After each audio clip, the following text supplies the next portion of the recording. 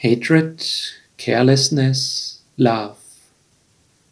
Welcome, good day, and hello to Silent Time, the opportunity to think on what is really important in life. Carelessness, hatred, love. Which is the best way to go? Which is the best attitude? In the world there is a lot of hatred. People revenge on each other, stir up strife. For example, Proverbs 10 verse 12, hatred stirs up strife, but love covers all offenses. Love covers all offenses.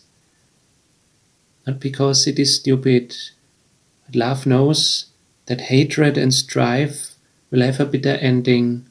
But if we forgive, if we build each other up, then that is the long-term way to go. Carelessness does not care about others, neglects others. For example, if someone is about to slip into an addiction or to go a wrong way, carelessness simply does not mind and lets him go.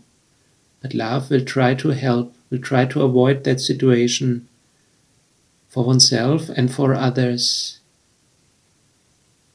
Hatred, carelessness, love, which is the best way to choose?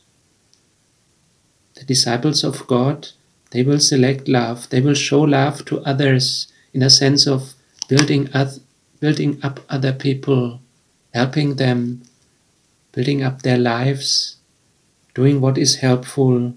By this, everyone will know that you are my disciples if you have love for one another. John 13 verse 35. Let's pray. Lord, we thank you for that good command of love. You know what is good for your people. And most of all, we thank you for your love.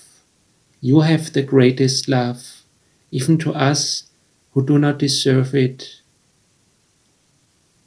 Thank you for your grace, for your forgiveness, for your help. Forgive us all where we do not care for others, or where we even live in hatred, where we have selfish and arrogant thoughts towards others.